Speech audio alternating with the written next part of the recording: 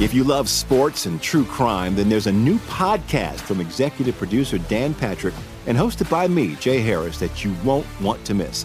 Playing Dirty: Sports Scandals. Each week, I'm squeezing the juiciest details from some of the biggest sports scandals ever. I'm talking Marcus Dixon, Olympic gymnastics, Cain Velasquez, salacious Super Bowl-level scandals. Join me on the dark side of sports by listening to Playing Dirty: Sports Scandals on the iHeartRadio app, Apple Podcasts, or wherever you get your podcasts. I'm Hannah Storm, and my new podcast, NBA DNA with Hannah Storm, chronicles my 6 decades in professional basketball. From growing up in the sport to becoming one of sports TV's first female broadcasters. Join me as I dig deep into the game's history, unearth some wild stories, and talk to my friends from the world of basketball, from Dr. J to Charles Barkley. It's been a wild ride, and now I get to take you with me. Listen to NBA DNA with Hannah Storm on the iHeartRadio app, Apple Podcasts, or wherever you get your podcasts. Imagine you ask 2 people the same 7 questions. I'm Minnie Driver, and this was the idea I set out to explore in my podcast, Minnie Questions. This year, we bring a whole new group of guests to answer the same 7 questions, including Courtney Cox, Rob Delaney, Liz Phair, and many, many more. Join me on Season 3 of Minnie Questions on the iHeartRadio app, Apple Podcasts, or wherever you get your favorite podcasts. 7 questions, limitless answers. From the Abraham Lincoln Radio Studio at the George Washington Broadcast Center, Jack Armstrong and Joe Getty. The Armstrong and Getty Show.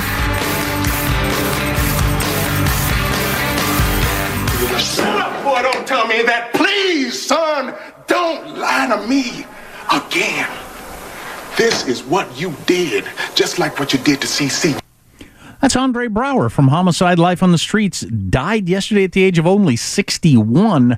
Interesting thing about him is he won several Emmys with that sort of act on Homicide, then got nominated for a whole bunch of more Emmys in a completely comedic role in Brooklyn Nine-Nine, where he was hilarious. Yeah. Deadpan, but hilarious, yeah.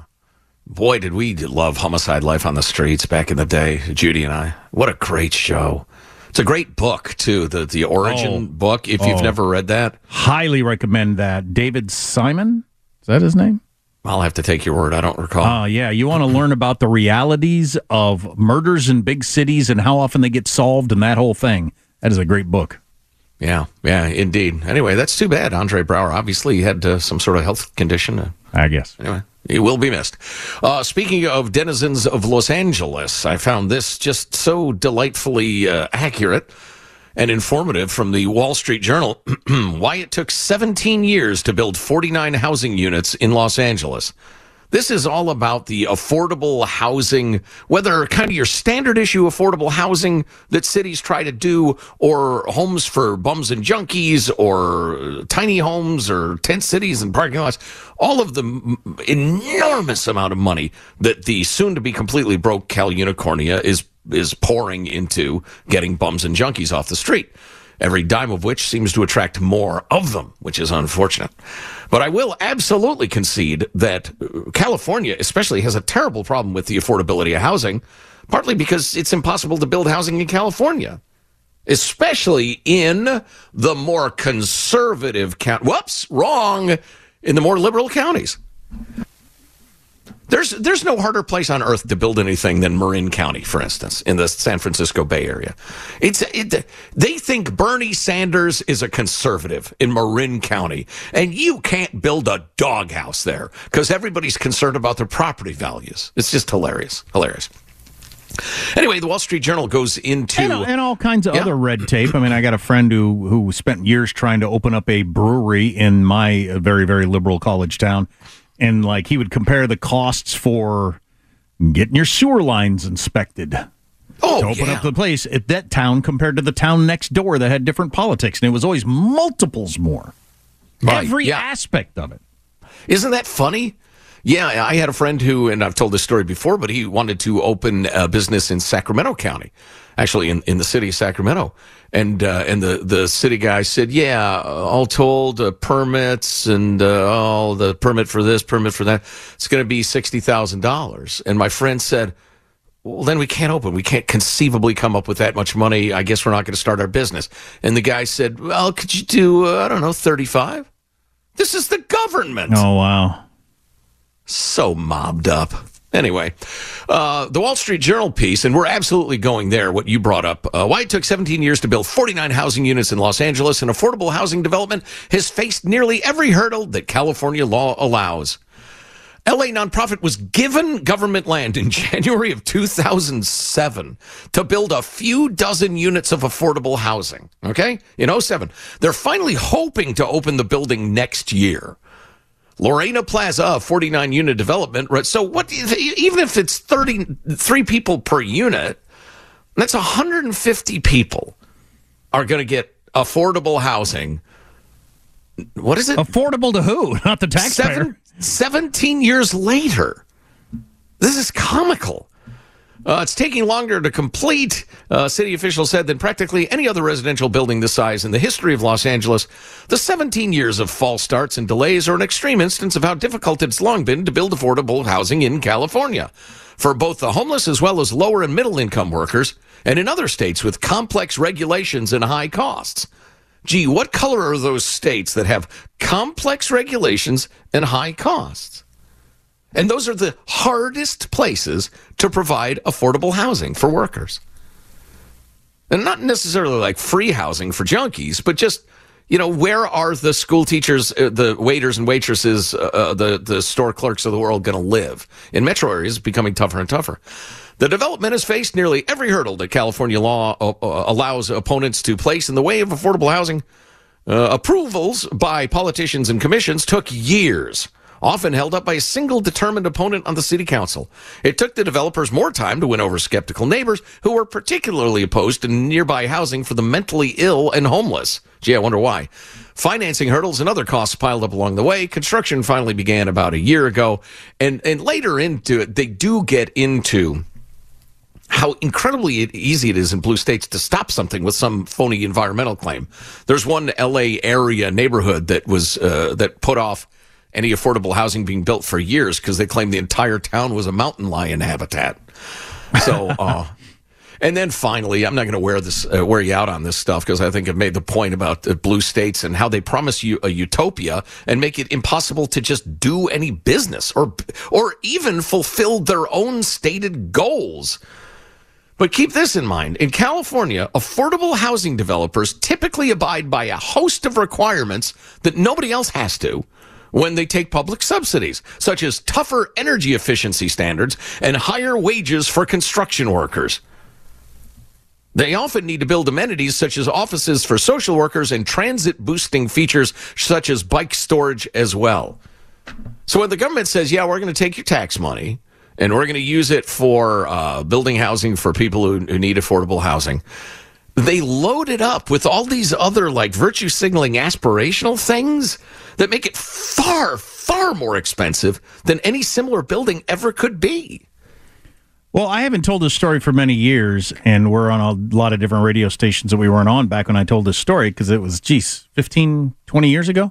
But bought this farm, me and my wife, that had a great horse barn and a whole bunch of horse stalls. And the idea was, well, we'll board some horses, we'll let people board their horses here. And this is before we had kids. And, you do the thing, you feed them and water them. And people who have a horse but don't have any place to keep it pay you a couple $100 a month. That way they can come ride their horse and everything. That whole thing. So then I went to, you got to have a permit, I guess. Probably should have just skipped the whole permit thing and done it anyway. But went to get a permit, and the county started in. I mean, their immediate attitude was, well, before you think about that, you might want to think about this. I mean, for whatever reason, their attitude is, you better not. If anybody wants to start any sort of business of any kind. But anyway. Well, and it's like being a landlord, too. You are immediately held in suspicion and contempt if you want to start a business or rent a housing unit. It's a weird attitude of people shouldn't do stuff people doing things is just bad, and we don't like it. And if we can stop things from happening, if you walk out the door discouraged, which I did, and decide not to do it, I'll feel better with my day because I've stopped you from doing something. Because they started into the have you had the barn earthquake retrofitted? And I said no, and I doubt the person who built it did either. Do you have handicapped bathrooms? You're going to need a certain number of handicapped parking spaces. This is a gravel dirt lot. I mean, just no. Didn't have any, right. And finally they got me discouraged enough that I just decided, okay, I guess we can't do that. As opposed to a world where you got somebody over there that has wants to have a horse, but it got no place to keep it. I got some place to keep it, and we decide between ourselves, hey, I'll give you $300 a month to keep my horse at your barn. And I say, sure, I got it the stalls, doesn't bother me. And we just do it. Right. But the government gets in the way and stops that from happening. And for some reason, again, the bureaucratic people that get those jobs enjoy that. You know, they feel this like is true. They're doing a good thing somehow.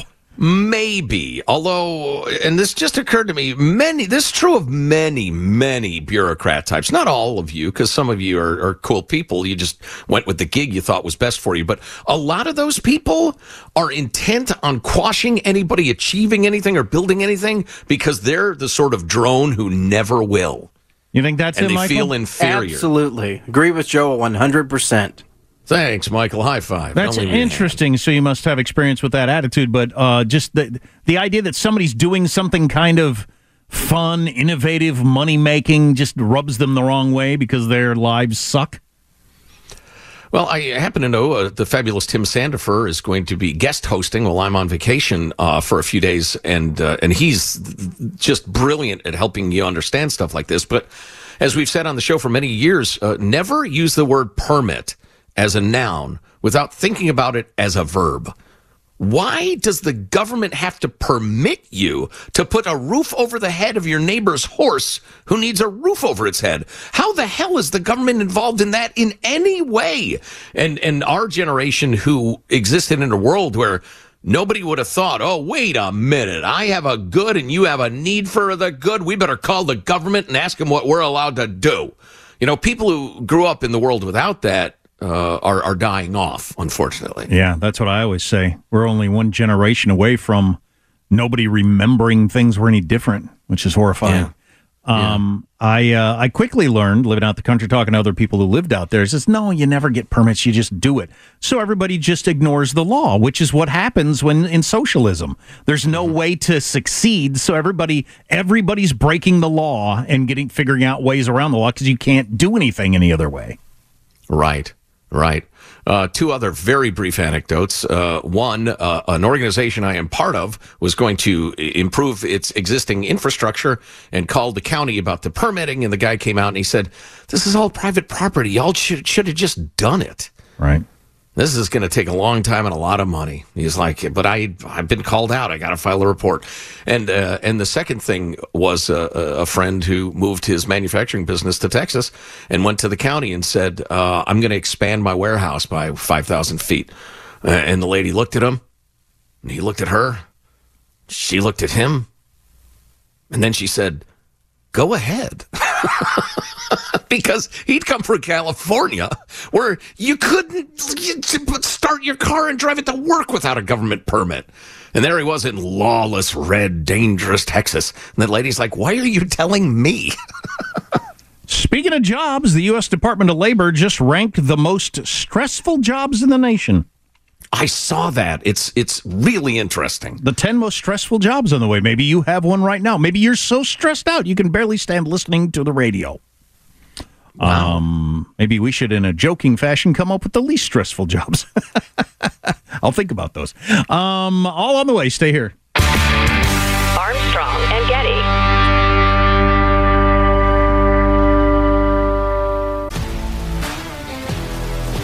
If you love sports and true crime, then there's a new podcast from executive producer Dan Patrick and hosted by me, Jay Harris, that you won't want to miss.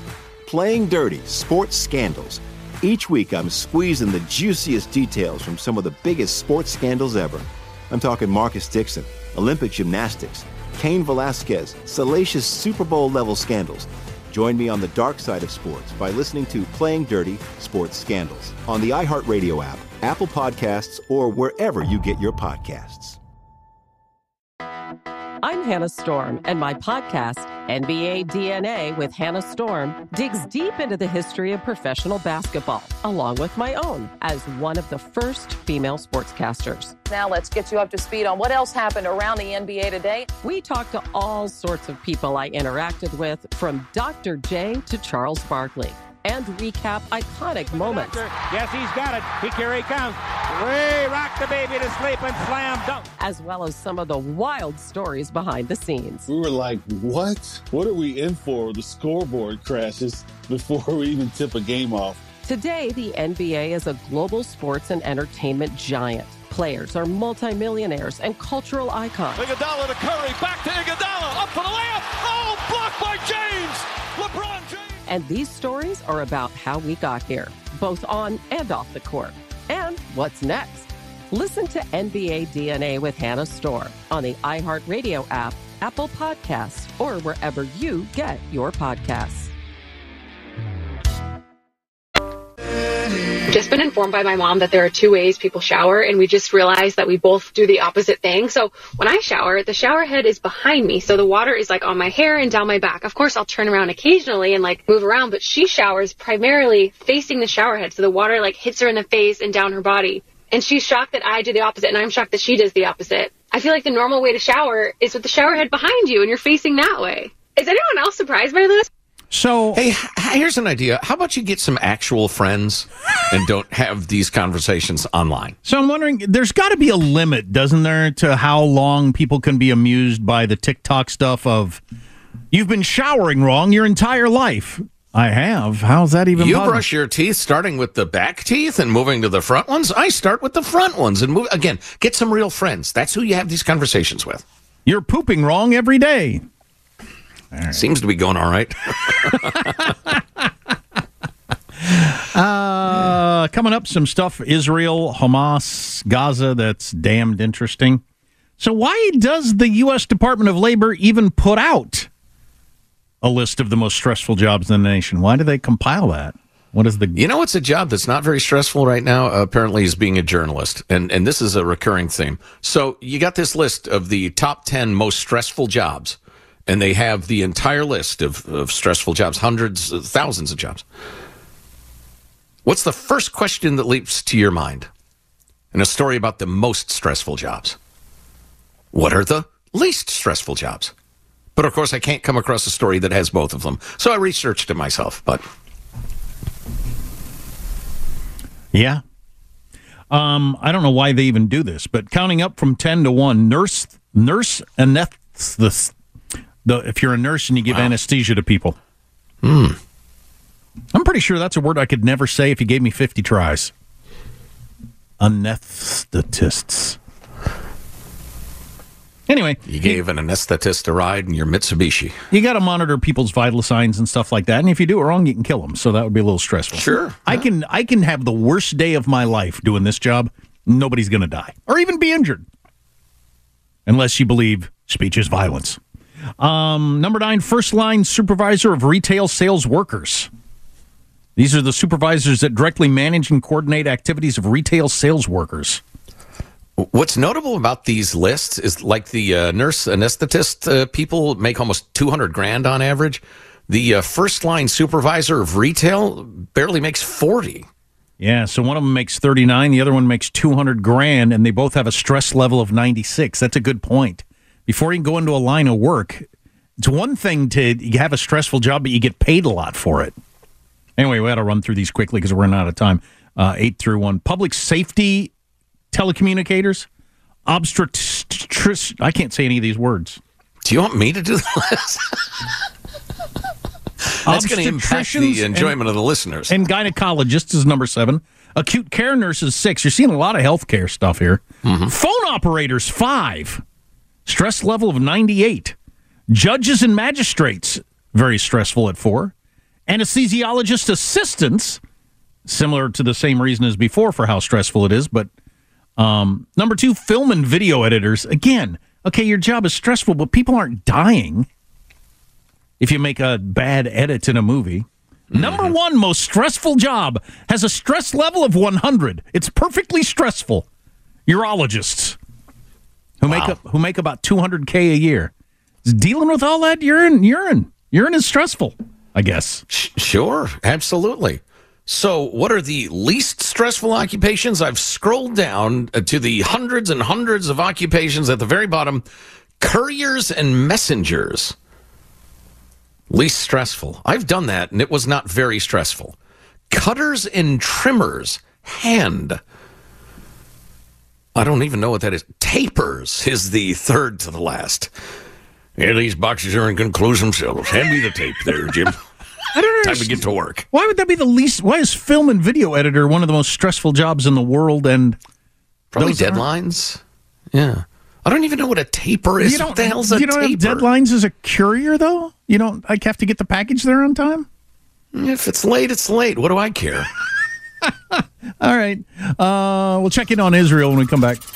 Armstrong and Getty. If you love sports and true crime, then there's a new podcast from executive producer Dan Patrick and hosted by me, Jay Harris, that you won't want to miss. Playing Dirty: Sports Scandals. Each week, I'm squeezing the juiciest details from some of the biggest sports scandals ever. I'm talking Marcus Dixon, Olympic gymnastics, Cain Velasquez, salacious Super Bowl-level scandals. Join me on the dark side of sports by listening to Playing Dirty: Sports Scandals on the iHeartRadio app, Apple Podcasts, or wherever you get your podcasts. I'm Hannah Storm, and my podcast, NBA DNA with Hannah Storm, digs deep into the history of professional basketball, along with my own, as one of the first female sportscasters. Now let's get you up to speed on what else happened around the NBA today. We talked to all sorts of people I interacted with, from Dr. J to Charles Barkley, and recap iconic moments. Yes, he's got it. Here he comes. Way rock the baby to sleep and slam dunk. As well as some of the wild stories behind the scenes. We were like, what? What are we in for? The scoreboard crashes before we even tip a game off. Today, the NBA is a global sports and entertainment giant. Players are multimillionaires and cultural icons. Iguodala to Curry, back to Iguodala, up for the layup. Oh, blocked by James. LeBron James. And these stories are about how we got here, both on and off the court. And what's next? Listen to NBA DNA with Hannah Storm on the iHeartRadio app, Apple Podcasts, or wherever you get your podcasts. The Armstrong and Getty Show.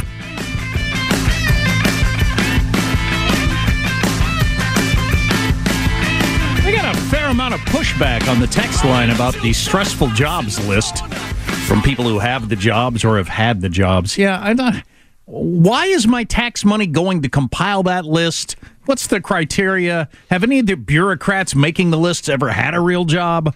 That's what I'd like to know. Yeah, that is a pretty good question. I mean, it's interesting fodder for talk radio, but why'd you do it in the first place? Right. Especially if it's going to make most people wrinkle up their nose and say, what? That's the most stressful? That's the least stressful? I don't know if I believe that. I would like to apologize to tapers for not knowing of your fine and honorable work. That's the spreading and of sealing compound between boards or panels or over cracks, holes, nail heads, or screw heads using trowels, broad knives, or spatulas, et cetera, or sealing joints between plasterboard or other wall board to prepare wall surfaces for painting or papering. Okay, that's one of the least stressful jobs. Yes. But if you'd have told me it was one of the most stressful jobs because there's nails and it's easy to fall through the ceiling and you can do something, I'd have thought, oh, okay.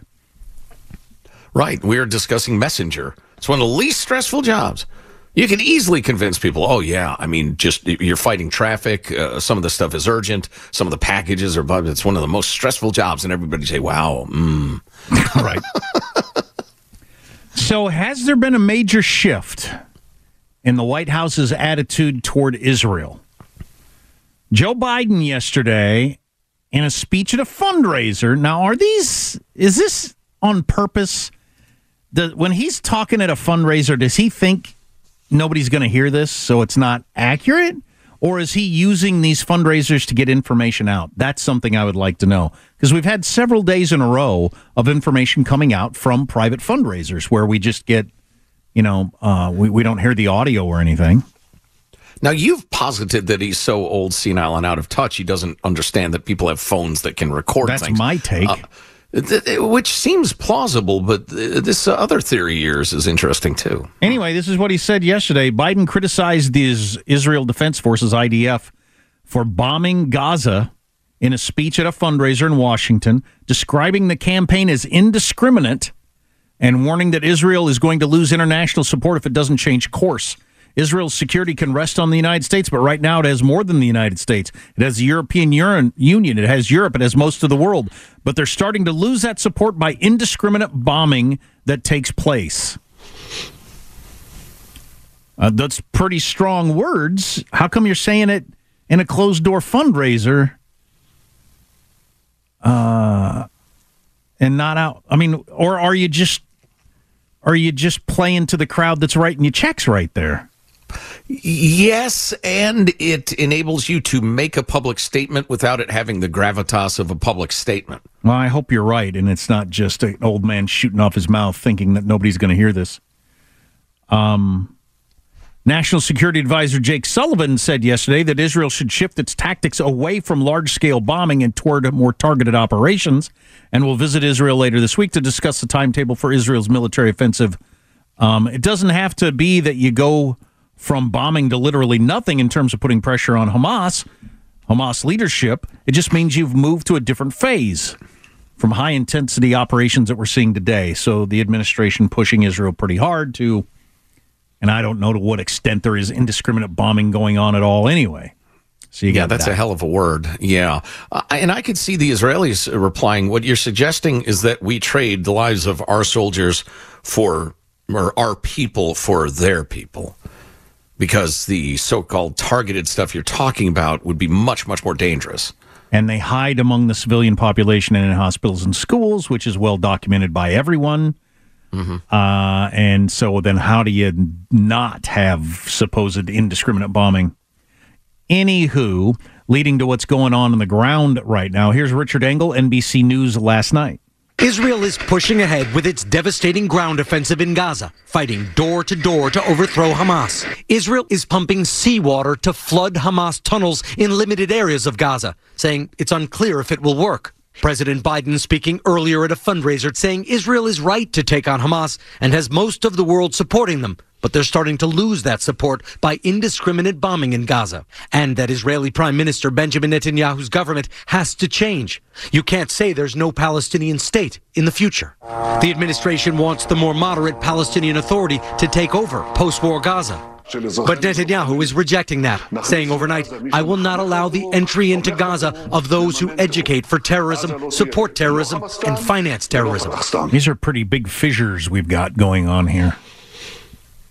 I think what we're seeing is Israel saying, no, we're not going to try to live next door to a hostile regime anymore, including the utterly corrupt and unpopular Palestinian Authority. It didn't work. So does Bernie Sanders' voice become many senators' voice among Democrats anyway, saying, well, then we're not giving you any more money? It looked for a cup of whatever they drink in that part of the world like there might be peace possible a couple of times. Other than that, this is the story of my entire life. The unsolvable, intractable problem of Israel and the Arab nations and Muslims and the rest. True, but never with as heinous an attack as we saw 2 months and a couple of days ago. Not even close. Right. I guess I'm sorry, I didn't make my point very well. Therefore, I think Israel is saying, no, we've been looking at this and working and negotiating and signing international peace deals since Joe Getty was a babe in arms, and we're not doing it anymore. F you.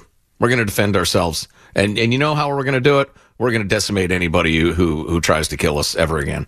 Because if I'm Bibi Netanyahu, especially facing the legal troubles, I'm just going to do what I got to do to try to protect the country I love, I think. Mm-hmm. But to that day, that horrible day, here's a story I hadn't heard. Richard Engel again on NBC News. Golan Abitvol, a data manager for a pharmaceutical company, was here as Hamas and other militants went house to house, killing and setting fires. 2 terrorists just standing casually over there. No one is fighting them. Golan locked his family in a safe room in his house and went outside with his pistol. When you saw that they were focusing on your place and they were coming for you, that's when you emptied a magazine. Yeah, and I hit them. They were hit. I don't know if I killed anyone. Luckily, the attackers moved on and didn't return. His security camera recorded when Israeli troops did finally come to the rescue 16 hours later. Does that slow response make people here angry? We were supposed to be protected, and we weren't. 16 hours. Impossible to understand how that occurred. 16 hours. If something like that was going on, I'm on the West Coast, I would think they could get help from D.C. to me within 16 hours. Oh yeah, I was picturing, like, for some reason, rural Indiana, probably because I'm listening to a band these days from Indiana.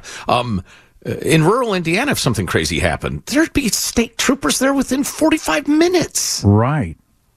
On the long end, yeah. If they happen to be far away. Right. Yeah, I know. It's inexplicable. And then how about that story of that guy? That's why they're now processing 3,000 gun permits a day. So that guy, that's a gutsy guy. He not only had a gun, he didn't wait in his house to see if they came to his house. He went out and fired at those dudes.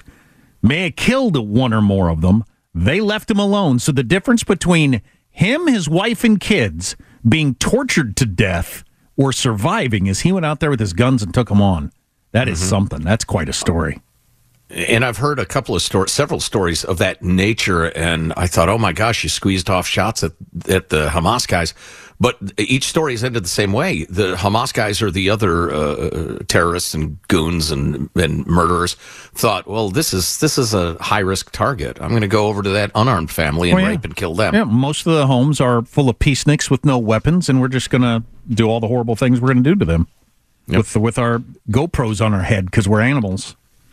I got one more clip I want to play for you right after this. It is a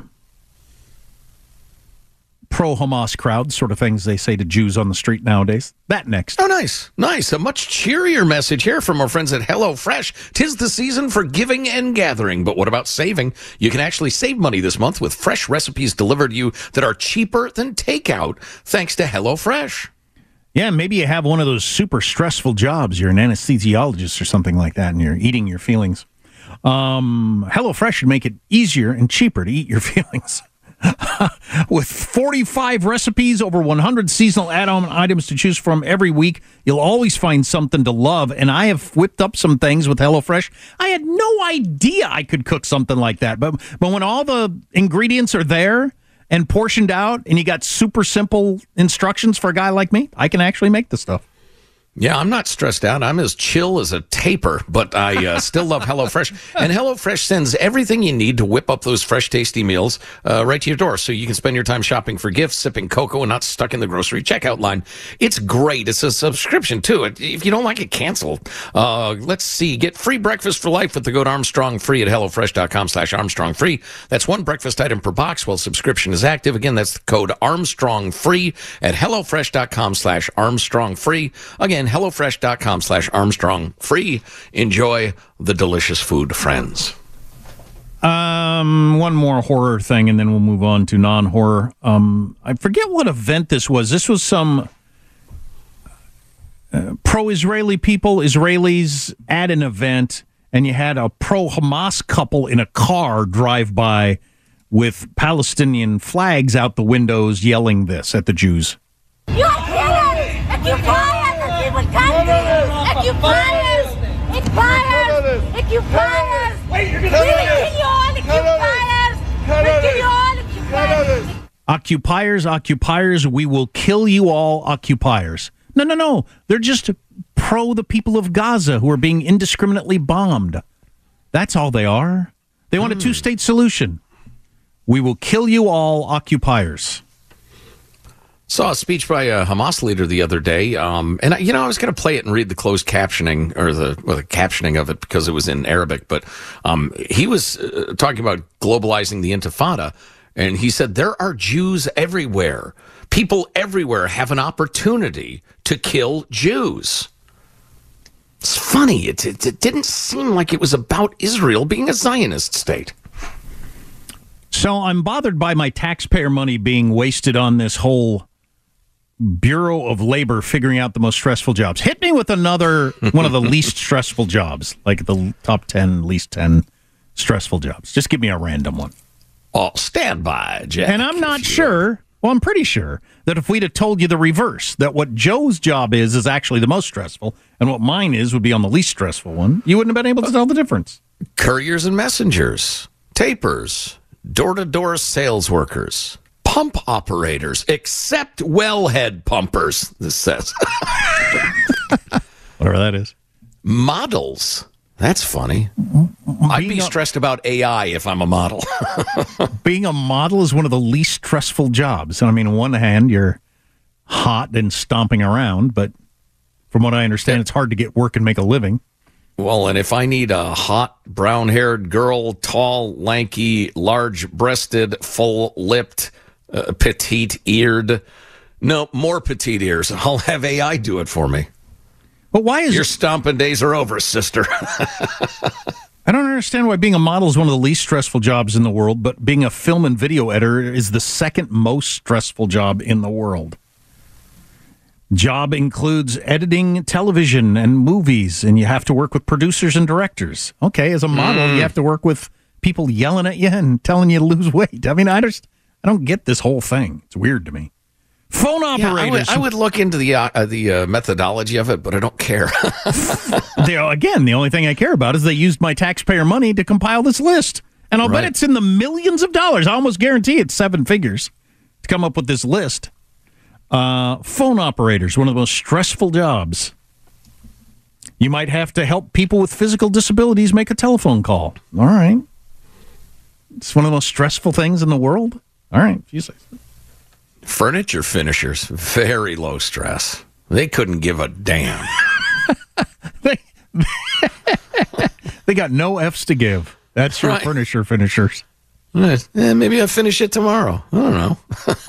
I used to be a model, but it was just slightly too stressful for me, so now I'm doing this. Yeah, I'm the best-looking furniture finisher in the state.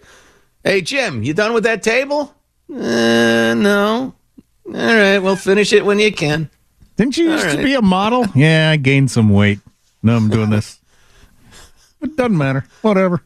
That coming along? Kind of. I don't feel like finishing today. All right. I thought you wanted to be a taper. Yeah, someday. Tell you what, rubbing this lacquer on is wearing me out. I wish I had the simple life of a taper. I wish I hadn't eaten so much so I could still stomp around as a model. Do the dudes stomp around angrily like the women? Oh, we need to take a break. I suppose they do. What's the point of being a model if you can't stomp around angrily? More on the way. Stay here. Armstrong and Getty.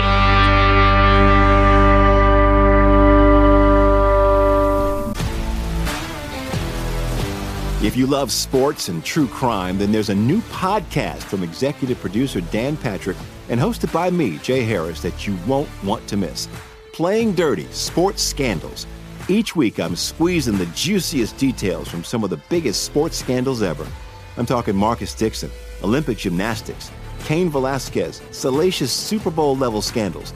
Join me on the dark side of sports by listening to Playing Dirty: Sports Scandals on the iHeartRadio app, Apple Podcasts, or wherever you get your podcasts. I'm Hannah Storm, and my podcast, NBA DNA with Hannah Storm, digs deep into the history of professional basketball, along with my own, as one of the first female sportscasters. Now let's get you up to speed on what else happened around the NBA today. We talked to all sorts of people I interacted with, from Dr. J to Charles Barkley, and recap iconic moments. Yes, he's got it. Here he comes. Way rock the baby to sleep and slam dunk. As well as some of the wild stories behind the scenes. We were like, what? What are we in for? The scoreboard crashes before we even tip a game off. Today, the NBA is a global sports and entertainment giant. Players are multimillionaires and cultural icons. Iguodala to Curry, back to Iguodala, up for the layup. Oh, blocked by James.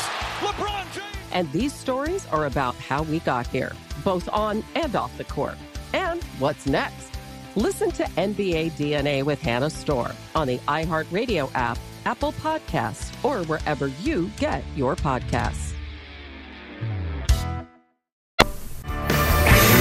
The Armstrong and Getty Show.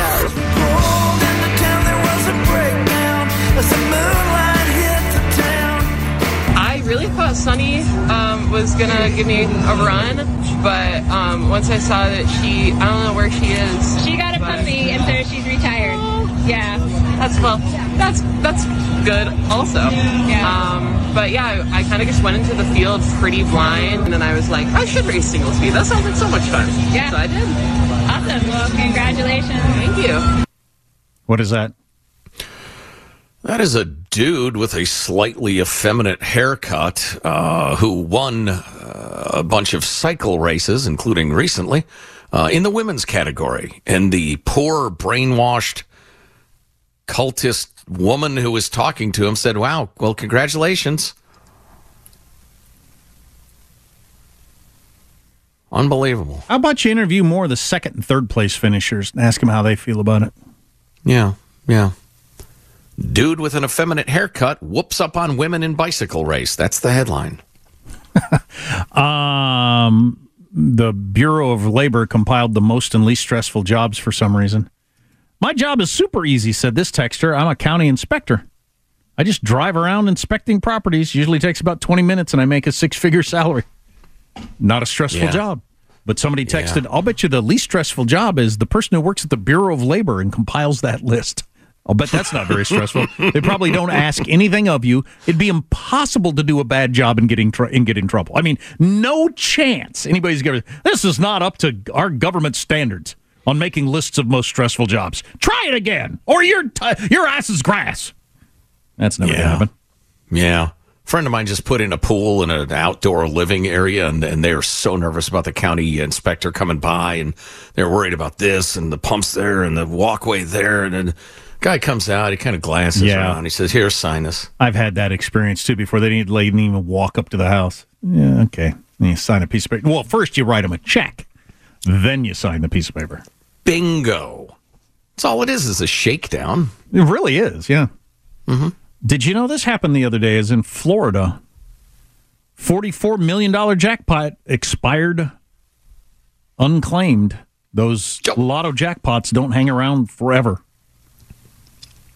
And this one was a while back, and nobody grabbed it. $44 million. That's a lot of money. That's some of those pots aren't as much as you think they are. You win $1.5 million, you get half of that after taxes.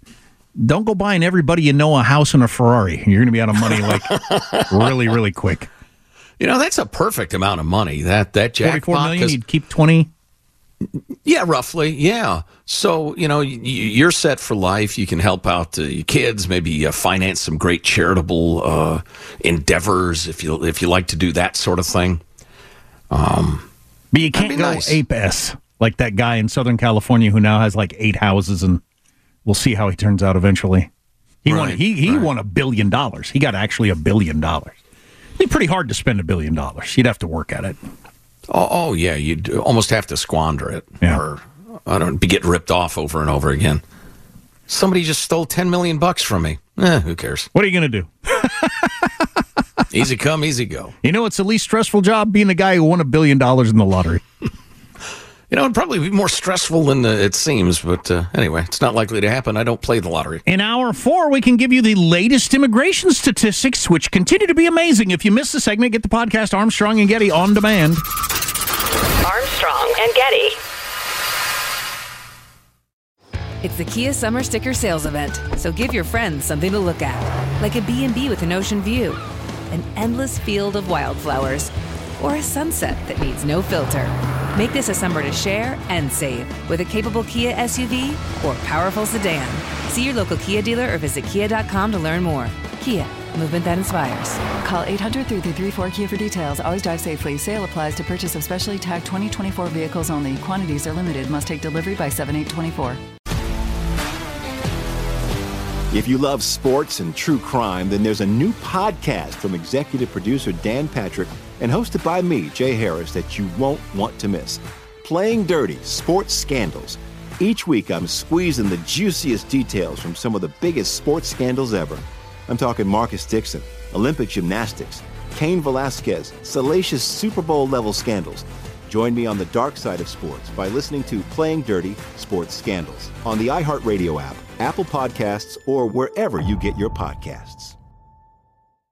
I'm Hannah Storm, and my new podcast, NBA DNA with Hannah Storm, chronicles my 6 decades in professional basketball. From growing up in the sport to becoming one of sports TV's first female broadcasters. Join me as I dig deep into the game's history, unearth some wild stories, and talk to my friends from the world of basketball, from Dr. J to Charles Barkley.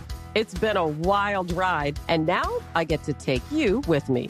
Listen to NBA DNA with Hannah Storm on the iHeartRadio app, Apple Podcasts, or wherever you get your podcasts.